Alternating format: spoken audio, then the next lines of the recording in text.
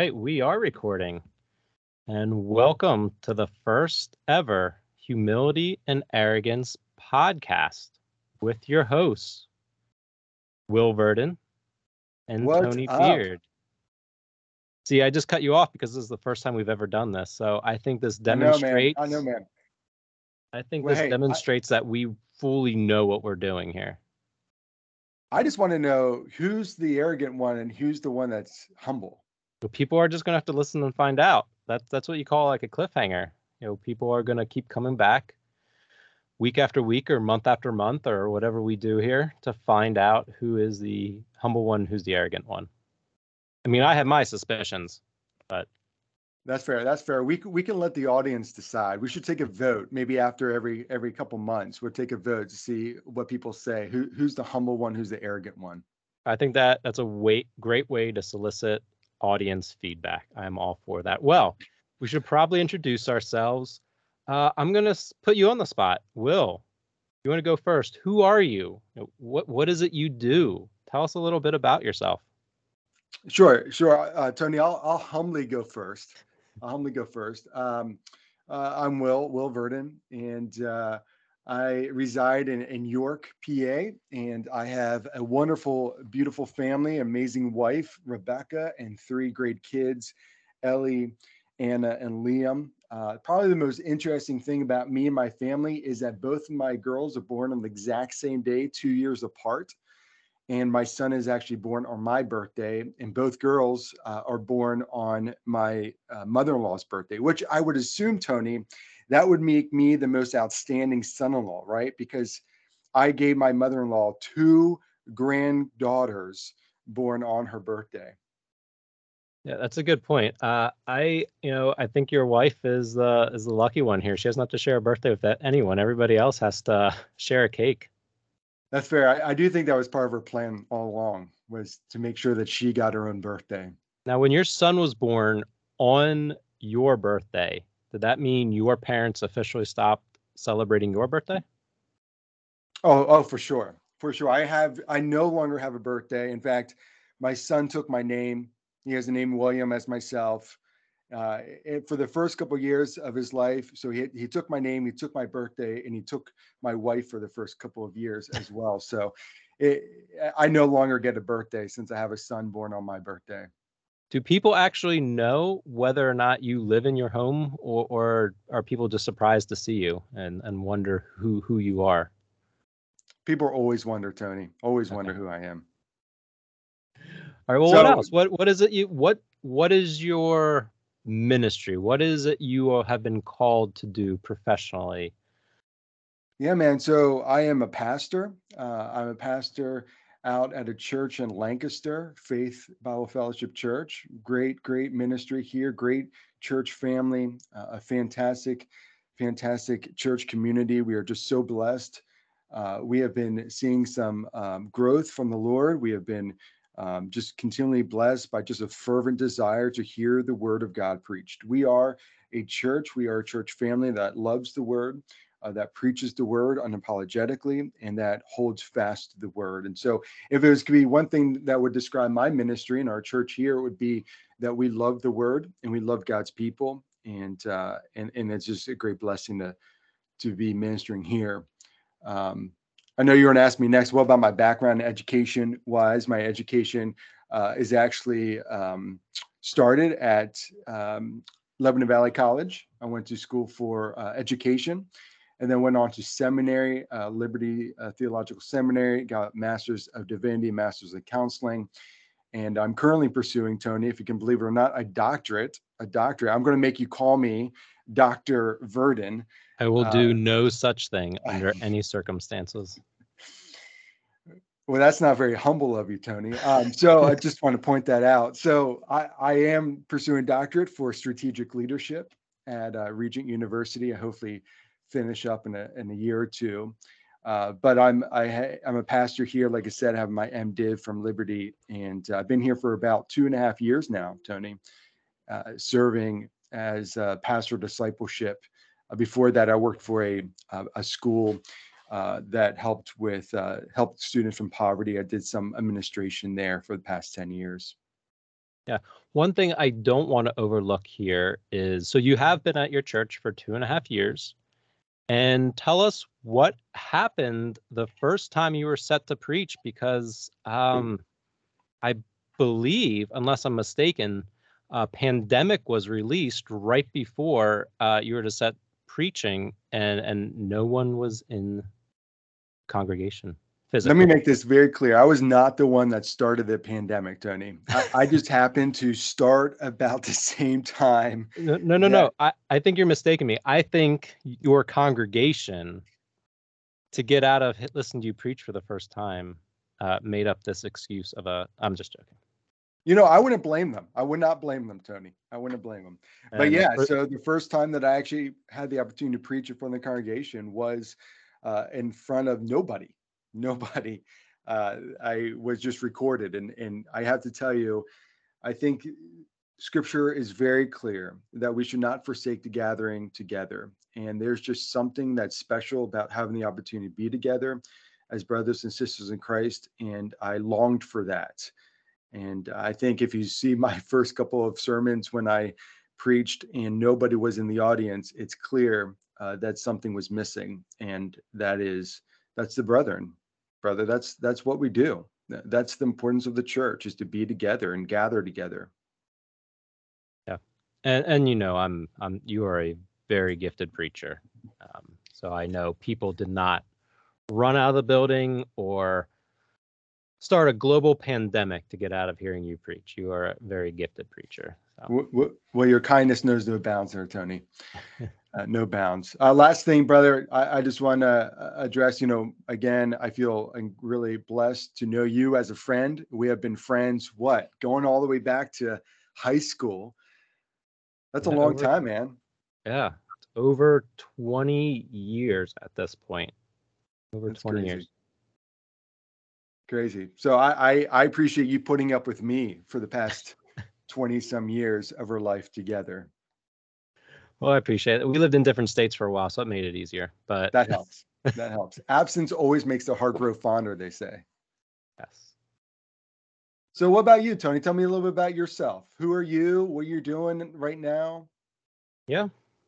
So my name is Tony Beard. Yes, that is my real name. Yes, I actually have a beard. Ladies and gentlemen, No, I can affirm that he does have a beard. it is true. Just to get this out of the way, that is not an example of irony. See, part of my background is teaching English, and someone with the last name Beard who has a beard is not an example of irony. So let's just get that out of the way. But anyways, so I am also married. My wife is Angela, and we have 2 kids, 6 years old and 4 years old. We live in Middletown, Pennsylvania. So anybody listening that's not our wives, Middletown in New York, where we live, about 40-ish minutes away from each other, across the river. Yeah, so we've been back in this area for close to 7 years. Grew Hey, up in so this so area. real quick, Tony. I mean, tell me about how you met Angela and maybe who helped orchestrate some of that. Yeah, we met through our friend Steph. Um, well, yeah. I So see. I see. and so through a 4th of July party hosted by you, I believe is how we met in That would be Will 2011. Verdon you're referring Will, to? Will Verdon in Hershey, Pennsylvania. You invited me out. You invited others folks out. Angela knew our mutual friend Steph. A bunch of y'all went to Lebanon Valley College together, have remained friends. So I was back in the area after finishing up grad school. Bored, didn't really have anything to do. You kindly invited me out to what I thought was just you, Rebecca, and me hanging out. Wound up being a whole bunch of people, and I was annoyed until I met my wife, Angela. So that was July 4th, 2011, and then we were married June 2012. So we just celebrated our 10th anniversary. So to the You are welcome. extent, to the You're extent welcome. that the Lord used you in this matchmaking, thank you. Yeah, you're very welcome. Well, we can all rejoice in the sovereignty and providence of God that he brought both of you together. So we rejoice in that. And I'm just delighted that I could be a vessel in bringing you two together. Well, he uses crooked sticks to draw straight lines, right? So thank you. But anyway, so yeah, we live here in Middletown. We, like I said, we have 2 young kids. I am currently support raising to go into college ministry with an organization called Disciple Makers. I started support raising part-time last summer and have moved into full-time support raising this summer. Prior to that, and while we were doing that part-time, I've worked in colleges, college administration, student affairs. So the last 6.5 years until I resigned about a month ago, I was at a local community college. And prior to that, at a state school here in Pennsylvania, in upstate Pennsylvania, for about 4 years. And that's what I went to grad school for. I went to grad school at University of Delaware, got my Master's of Arts in Counseling and Higher Education. I absolutely felt a desire to care for college students, to serve them. And ultimately, what I've been doing for 10 years, there are times where I thought I was doing that, but the last couple of years, not so much. So I started exploring other options other than working for colleges, which, I mean, this could be its own episode sometime, but God definitely used a unique path to bring me into college ministry. There's not many 38-year-olds jumping into college ministry. But before grad school, I taught English for a few years locally, earned my Bachelor's of Arts in Education, or Bachelor of Science, rather, in Education from Delaware Valley College in beautiful Doylestown, Pennsylvania, known for its science and agricultural majors. So those of us who are English education, we were few and far between, but it was a great experience. We loved our time there, and certainly that's my beginning of my path to work with college students. Was my own experience at college. I'd become a Christian just a couple years before going to college, so certainly that was a very formational time in my life, formative time in my life.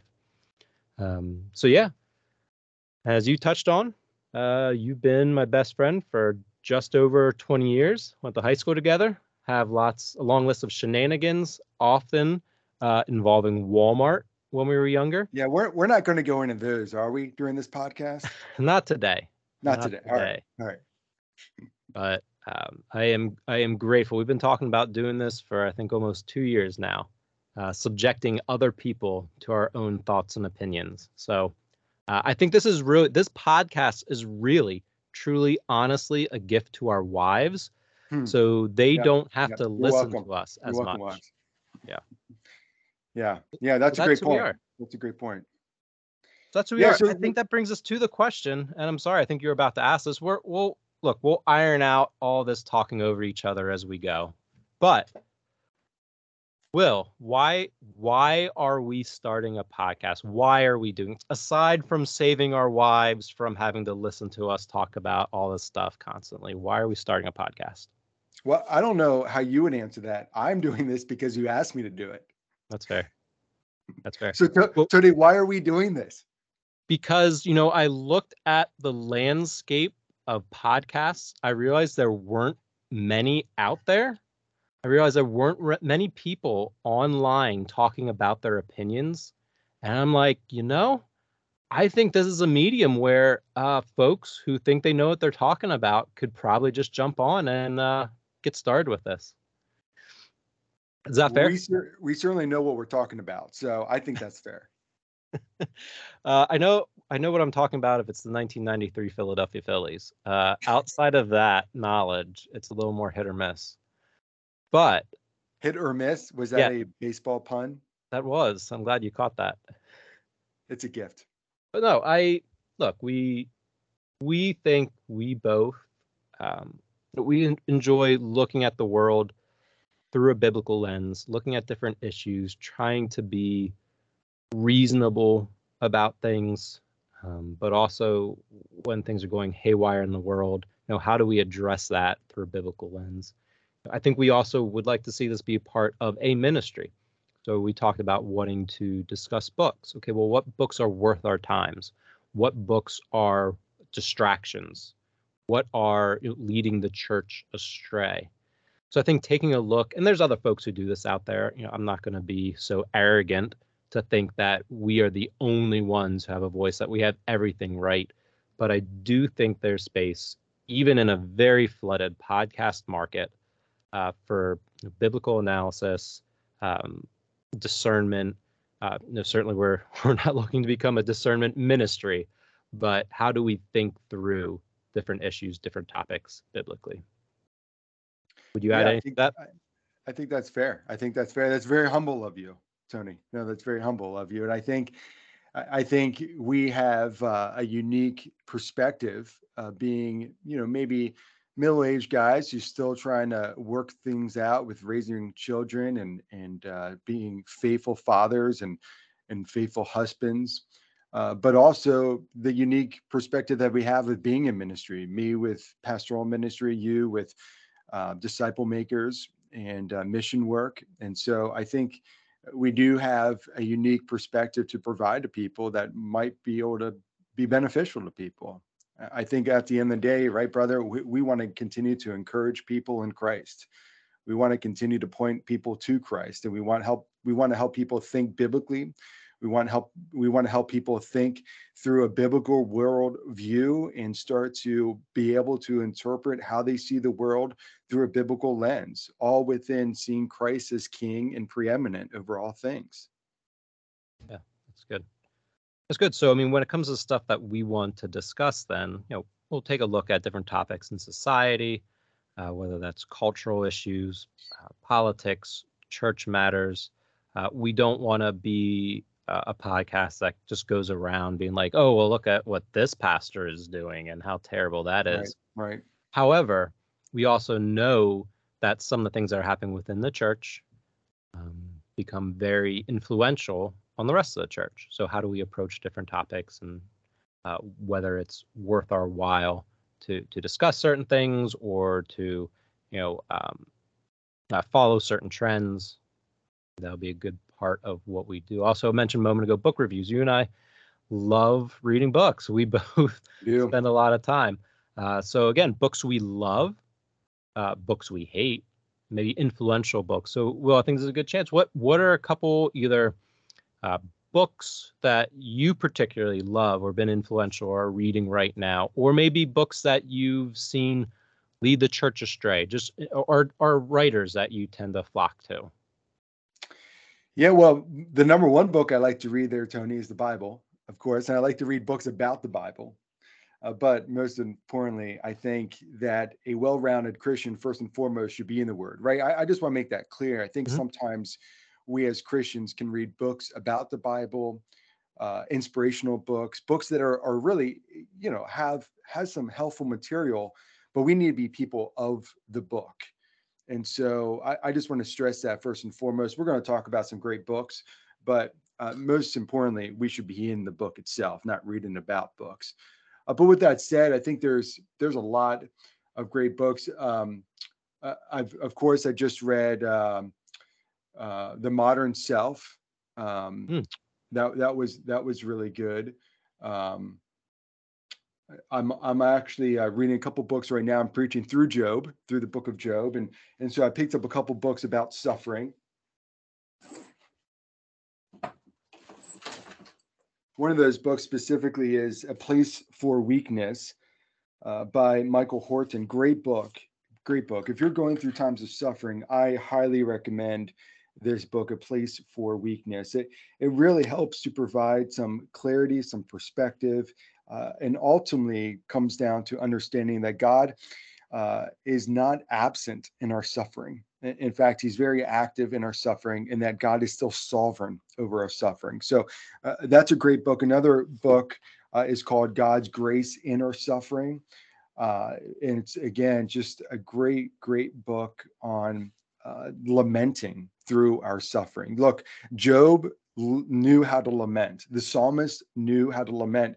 We have often forgotten how to lament. And so I think that this is just a great book to remind us that we have Christians lament, and that can be even a form of worship to God, is bringing our laments before God. And so great books. Those are the two books that I'm really working through right now.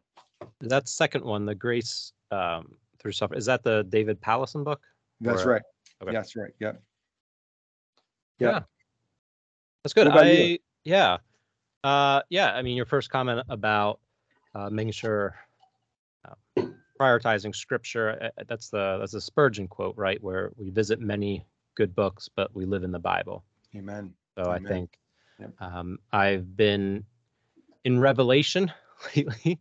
It wasn't my idea, but our young adults class at our Sunday school class at church, we have been studying Revelation. So I've been learning a lot. It's one of those books where I think Christians can go astray very easily when we start being too confident in our interpretation of a book of the Bible that probably has several possible options when it comes to things.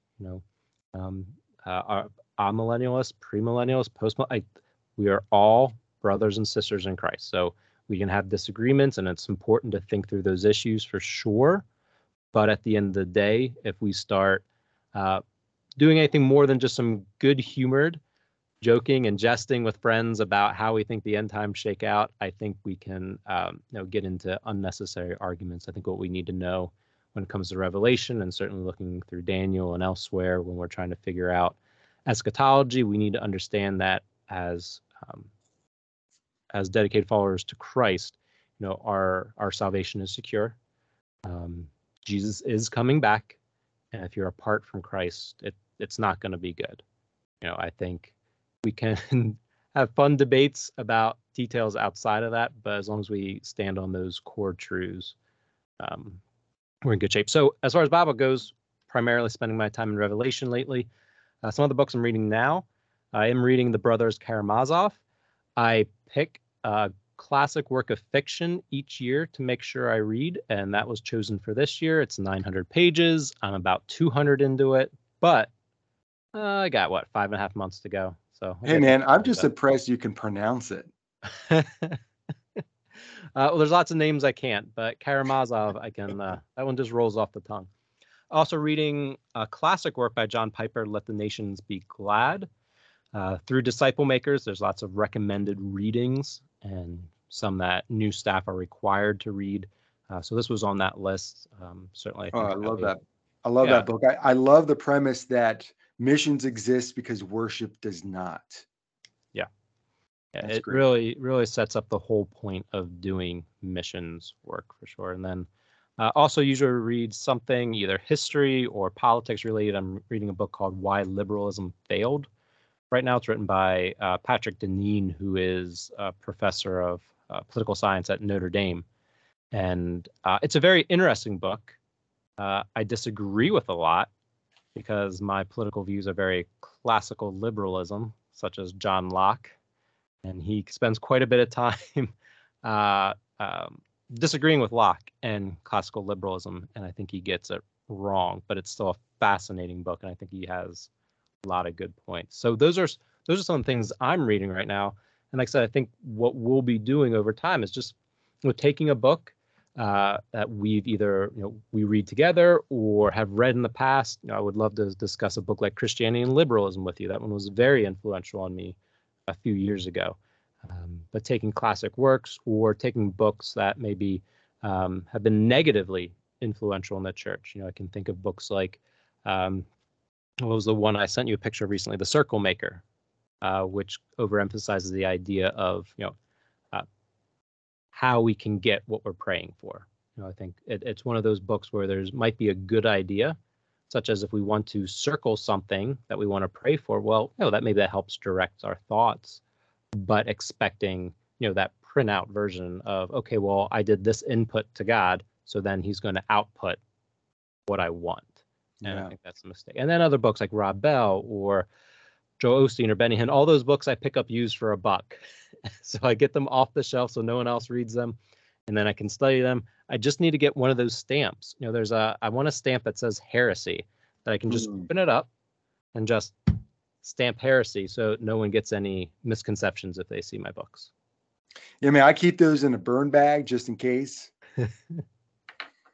No, that's good. That's good. I think it's important to be able to talk about through some of these books and some of these issues and make it clear as we analyze these books, where they go astray, because some of those books, you and I could acknowledge that there are some truths in that, right? There are some things, but the problem is, there can be a lot of heresy that's mixed up in that can lead you astray very, very quickly. And so I think that's a great point, as we review these books, is to be able to identify where those heresies are, where they go off the rails. I just want to make it very clear that I am looking forward to using this podcast as an opportunity to tell a plethora of my dad jokes. Tony, that was part of the deal, right? I thought we wrote into your contract that you would get one per episode. Well, let me lay it down now. Okay. Let me give you my dad joke of the day. Tony, do you know what kind of lights Noah had on the ark?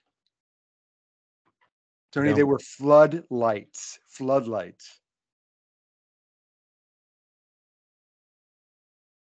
In case anybody's wondering, that silence there wasn't a mistake. Got to explain those things in an audio pod. I'll bring a better one next time. I'll get you next time.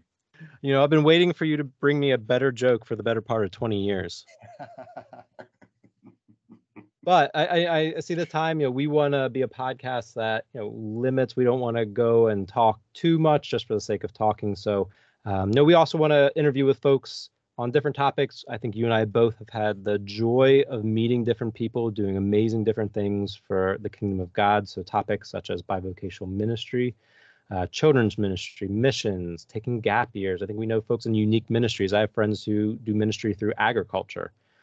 Church planning, raising children with special needs. I think there's lots of folks that we know who have no platforms, who have not written books, who do not have podcasts, who are not in any prominent organization, but are just doing the hard work of living their life faithfully and serving where they've been called. And I think we all can learn from those individuals. You don't have to be famous to be, you know, insightful and smart and to be influential. I think we're examples of that, Tony. You are. I'm working on it. That's another point for humility for me. Anyways, moving on. So today we wanted to talk about Christian cliches. And I think we had a few we were looking at. I think we should just take a look at two today. I think, you know, we've been talking here a little bit about what we want to do, and I think it's been good. We can revisit all sorts of cliches another time, but why don't you pick from our list there? Which one would you like to talk about first? Yeah, Tony. Well, I think the one that jumps out at me is when God closes a door, he opens a window, right? I think we hear that a lot. When God closes a door, you know, don't worry, because that just means that he's opening a window, right? How would you respond to that, Tony? I would say that any sort of definitive statement about what God will or will not do, we're going to have to be a little bit careful, and you're going to have to come at me with some scripture to back that up. So closing a door, I've experienced that many times, that nope, this isn't happening. And I didn't look around and see a window open. How about you? Yeah, I would say the same, Tony. I would say the same. Look, I think when we make that kind of cliche statement, what we're saying is that, you know, it's the will of the Lord to close a window, or to close a door and to open a window. And so you just have to look for this window, right? And so then the emphasis is placed on you. I have to do the work of looking for this window. Well, look, we know that God is sovereign, right? We know that he is preeminent over all things. He sustains all things, Colossians chapter 1. And so we need to be reminded over and over again that it's not about us. First of all, it's not about us. And second of all, you know, how are we living a life that's abiding in Christ, 1 John, right? And so if God closes a door, first of all, it's hard for us, right? There's a mystery behind that. We don't always know why doors close and doors open, but we know that at the end of the day, the Lord is sovereign. And I always go back to Matthew 6:33 and 34. Look, when a door closes and you feel like this is a door of opportunity, a door of provision. I think this is often used for people that lose a job or, get denied receiving a job. And so they feel like they've lost an opportunity. Look, brother, I think Matthew 6, verses 33 and 34 is just very clear. This is Jesus talking. And he's saying, look, seek first the kingdom of God. And all of these things will be given to you. Therefore, do not worry about tomorrow, for tomorrow will worry about itself. Each day has enough trouble of its own. And so I think when we try to look for this window, we're trying to push our agenda instead of first submitting to the Lord, without first submitting to God, by seeking him, by abiding in him, and just trying to push our agenda by looking for this window, looking for these other opportunities. Look, that doesn't mean that we shouldn't be pursuing opportunities, but what it does mean is that we shouldn't just be presuming upon God that he closed the door and now he's going to provide you a window. What he's created for, what we're created for, is to worship and glorify him with our lives. And so that is what we're doing with our lives, and that's what we should be pursuing is that relationship with God through Christ as your Lord and Savior. Yeah, that's good. I think when it comes to that kind of phrase, I have a hard time getting over a view of God that turns into what is sometimes called like that cosmic slot machine. Yeah. Okay, God has closed a door, therefore he owes me a window. Well, maybe sometimes doors have been slammed in our faces because we're pursuing sin. He's not going to open up a window into that sin. And I think the idea of the sovereignty of God and trusting him, that sometimes there will be doors closed, sometimes there will be doors open, sometimes windows will close and sometimes windows will open. And if we think we can understand the mind of God and when those things happen, I think we are sorely mistaken. Yeah, great point, Tony. Well, what about you? What's a Christian cliche that you've often heard and that you want to address? Yeah, I want to talk about hate the sin, love the sinner. I want to start off by asking you 2 yes or no questions. Well, question number 1. Are we to love sinners?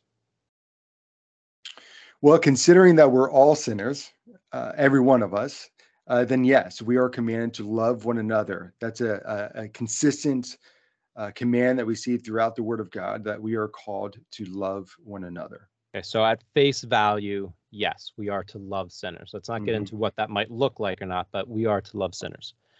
What about sin? Are we to hate sin?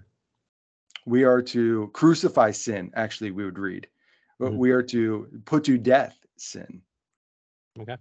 So I would make an argument that the phrase itself, love the sinner, hate the sin, is theologically correct. And I think we could even see this in something like Jude, what I have here, Jude 1, verses 22 through 23, and have mercy on those who doubt. Save others by snatching them out of the fire. To others show mercy with fear, hating even the garment stained by the flesh. So I think we can derive from that, yeah, we're supposed to save others, we're supposed to love others, but the sin we are supposed to hate. But while I would argue that this is a theologically accurate statement within the church, I think it's a very unhelpful argument outside the church. So when we are, and this something like this comes up, I think in our lives through the past 15, 20 years or so, it comes up most often around the idea of sexuality, right? So a lot of times Christians will try to say, well, I'm to love the sinner and hate the sin, about individuals who are gay, and the idea that we hate your sin, but we love you. And I think there's truth there, but people who are enemies of God, people who are not Christians, so folks who are unbelievers, and I can think of my former life as well prior to being a Christian, I often found my identity in my sin. Good point. So if we are telling somebody who is not a Christian that we love them and hate their sin, yet they're identifying with their sin, no matter how theologically correct it is, if we're trying to serve that person by showing them Christ, that statement to them is going to be unhelpful. It's going to be another stumbling block for somebody who already has no interest in Christ, that doesn't want to hear what we may have to say. So while I think love the sinner, hate the sin is theologically accurate, and I think we as Christians can sometimes maybe even use it as shorthand in our own conversations, as we go out to evangelize, to show other people Christ, I don't think that phrase is a good one to use. In some ways, I would compare it to, trying to explain someone the Trinity before even telling them who Jesus Christ was. Like if they don't know the work on the cross, or their need for a savior, you're not going to jump right into talking about divine simplicity. That's not where you're going to jump to. But anyways, your thoughts on that phrase or anything that I had said? Yeah, I think that's a great point, Tony. Great point. I think first of all, it's not very loving to not tell somebody about their sin if they're not a believer. Right? The worst thing that we can do, the least loving thing that we can do, is not to present the entirety of Scripture. And Scripture starts with that we're created in the image of God, and we're created to have a relationship with God, and we have been severed. That relationship has been severed because of sin. And so if we don't address that sin issue in the life of somebody that doesn't believe in Christ as their Lord and Savior, then we're doing them a disservice. And so we do need to address the sin in their life. But also to the Christian, I think it's helpful to say to the Christian, as we read in Romans chapter 6, let not sin therefore reign in your mortal bodies to make you obey its passions. Do not present your members to sin as instruments for unrighteousness, but present yourselves to God as those who have been brought from death to life, and your members to God as instruments for righteousness. Verse 14, for sin will have no dominion over you, since you are not under law, but under grace. And so, I agree with you, brother. I think that's a great point. I think it is unhelpful to use that in a context that is outside of the church. That's good. So anyways, that's just a couple cliches, and if anybody is out there listening to us, and we'll start figuring out things like social media and contact information and all that, but if there's anybody listening who has any other cliches that they'd like to hear discussed, or things that they think are unhelpful or unbiblical, no, we'd love to get those suggestions and talk on them a bit. So as we start to wrap up here on our first ever Humility and Arrogance podcast, what are some of the things you're looking forward to this summer? Well, what are some things you got going on that you might want to talk about, that you're excited about, that you might want to share with folks? Well, brother, I got a stack of books that I'm trying to work through this summer. So I'm looking forward to bringing some of those books to this conversation, to going through some of these books, and hopefully finding some resources that might be beneficial to some of the listeners, if there's any listeners.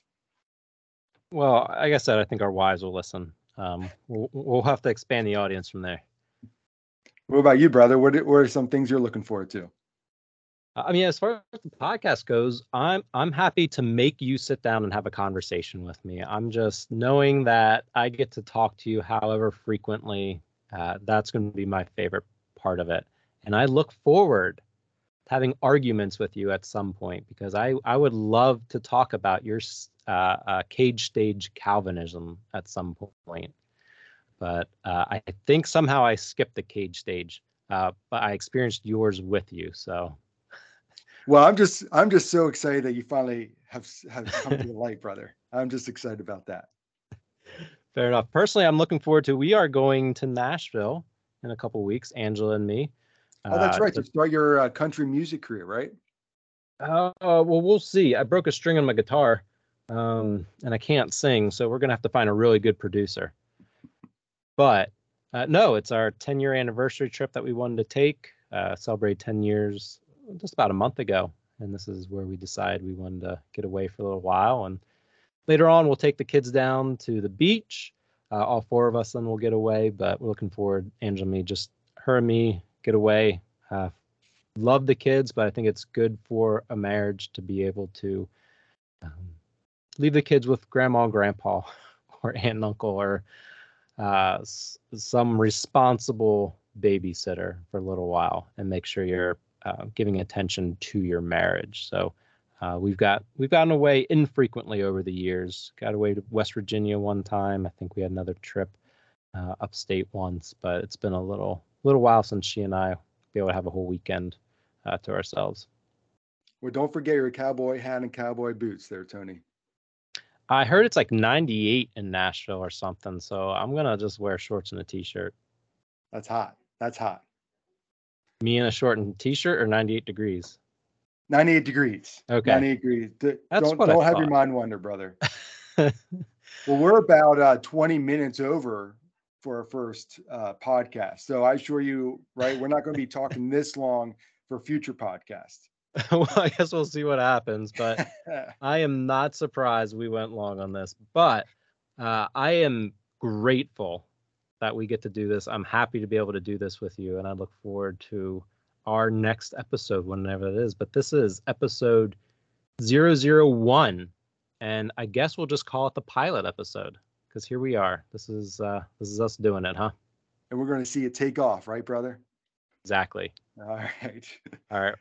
Well, good talking to you. Those listeners, thanks for listening. We'll come up with some fancy closing line in the future, but thanks for your time. God bless.